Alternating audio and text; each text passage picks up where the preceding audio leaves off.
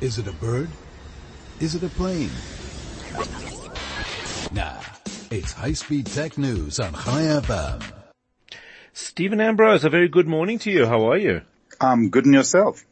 Excellent, thank you. So tell me about the new Samsung Galaxy Note 9. I'm very excited about this.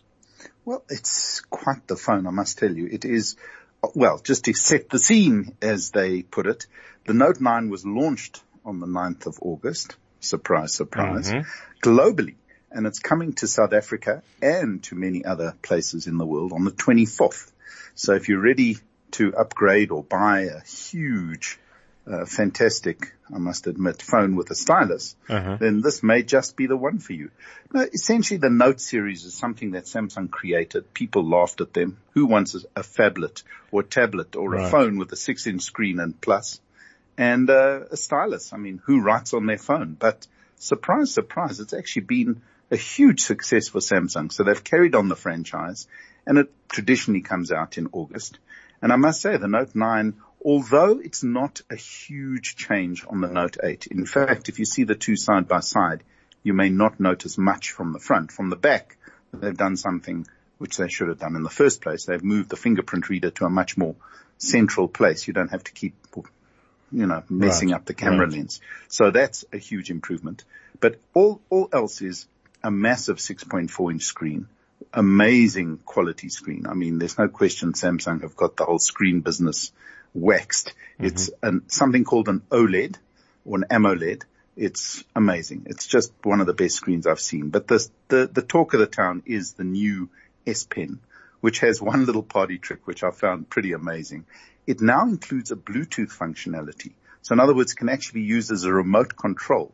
So coupled with another feature, which is pretty cool, they've built something called DeX into the phone itself. So now DeX was a little box that you plugged your Galaxy Note 8 or your S9 into, and it created like a virtual desktop. So you plugged a mouse, a keyboard, a screen into your phone, and it behaved like a proper desktop. So you could do presentations, you could do spreadsheets, you could browse the web on a big monitor. It really made your handset like a separate little computer. What they've done on the Note 9 is they've built it in. All you need is an adapter cable. So you plug in the adapter cable, up pops a full-on computer-looking like Windows screen, but you can then use your S Pen as a remote control for presentations. So it becomes a little presenter. So you can wander around the room doing a presentation with only your phone and click through your slides using the S Pen. So that's one cool little feature that I've been playing with. And the other thing is the S Pen itself. When you write on the screen, it makes a noise like you're writing on paper. So it's the craziest thing I've played with. As you write on the screen, not only does it feel like you're writing on paper, which is a technological trick I've never understood how they do, but it actually makes a little scratching noise like you're writing on paper. So the experience is pretty amazing. So for note-taking, if you're a note-taker. That's incredible, because I think one of the challenges of the stylus was that it didn't feel like real. Anything we used to. No, not at all. Well, this one is absolutely amazing. One is pressure sensitive. So the harder you press like a pen, the line gets thicker. If you use the edge, it shades like a pencil. Incredible. And it scritches and scratches like a pencil. So it is pretty amazing how they've taken the experience of writing on a sheet of glass to a level where it actually feels amazingly natural. And it's incredibly responsive. Before, the older versions had a bit of lag. So as you drag the pen across the screen, the line followed you. It took a little bit of time to catch up with a pen. Well, now the lag is so low that it actually is there all the time. So the S Pen, again, some people love the idea of writing, drawing, those sort of things. And the Note 9 takes that to a whole new level. I must admit, there's nothing I've played with that's even close to this level of sophistication is the right word. If you don't like it, it's simply an incredibly big, powerful, using the latest tech. It's now got AI on the camera. I mean, there are just too many features to even begin to discuss. I'm going to do a full review hopefully this Thursday, if not maybe next Thursday. But simply put, I think Samsung have pulled out all the stops.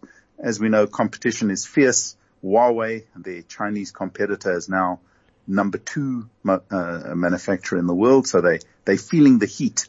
And the best thing about competition is it really pushes everybody to come up with products that are amazing. And I think they've knocked it out of the park with the Note 9. It's a significant device. It's big. If you don't like big, it's not for you. Right. But it's slim.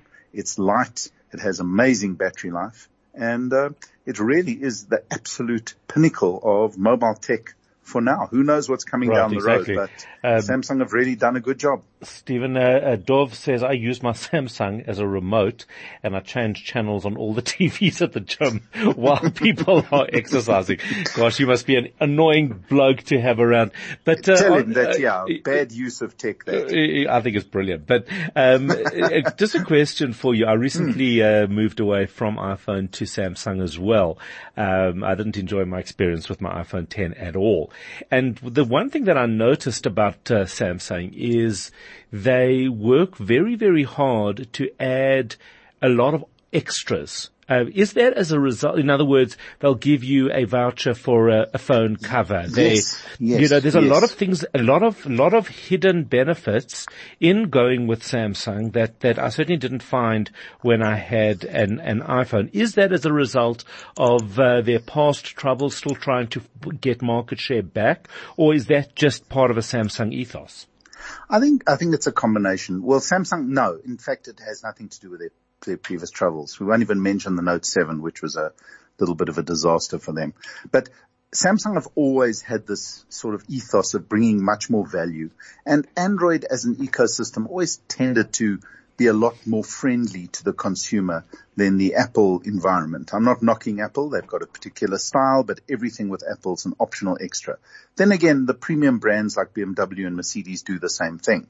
But I believe in many ways the new Samsung range, the Galaxy S9 and the Note 9 are definitely in the same sort of quality and technology league as Apple. It's personal preference if you prefer Android to iOS, but that's a whole another story. But they are for the Note 9. I do believe that when it launches, or as the pre-orders are available right now, they are bundling covers, they're bundling chargers, they're bundling quite a lot of little accessories with the device, which I must mention is going to sell for $18,999. So it's not exactly inexpensive in and of itself, but it's around about $1,000, which it will be around the world. But they are chucking in a lot of benefits. They also announced an interesting collaboration. They've dropped Samsung Music and they're now working with Spotify. So it'll come preloaded with free Spotify. And I think they're giving away a few free months of premium Spotify as part of the deal. So there's a lot of value bundled into the initial purchase. But as an upgrade, if you have a Note 8, maybe not. This may be an upgrade you could miss. But if you're any one of the earlier Notes, or you're just looking for a stylus-based supercomputer in your pocket, the Note 9 is pretty much the only game in the town, I must tell you.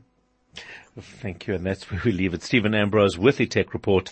You can listen to his full feature 11 o'clock on a Thursday. Stephen Ambrose, you have a great day. Dorf saying my best is remotely switching on all the TVs at full volume in macro and watching the staff scramble.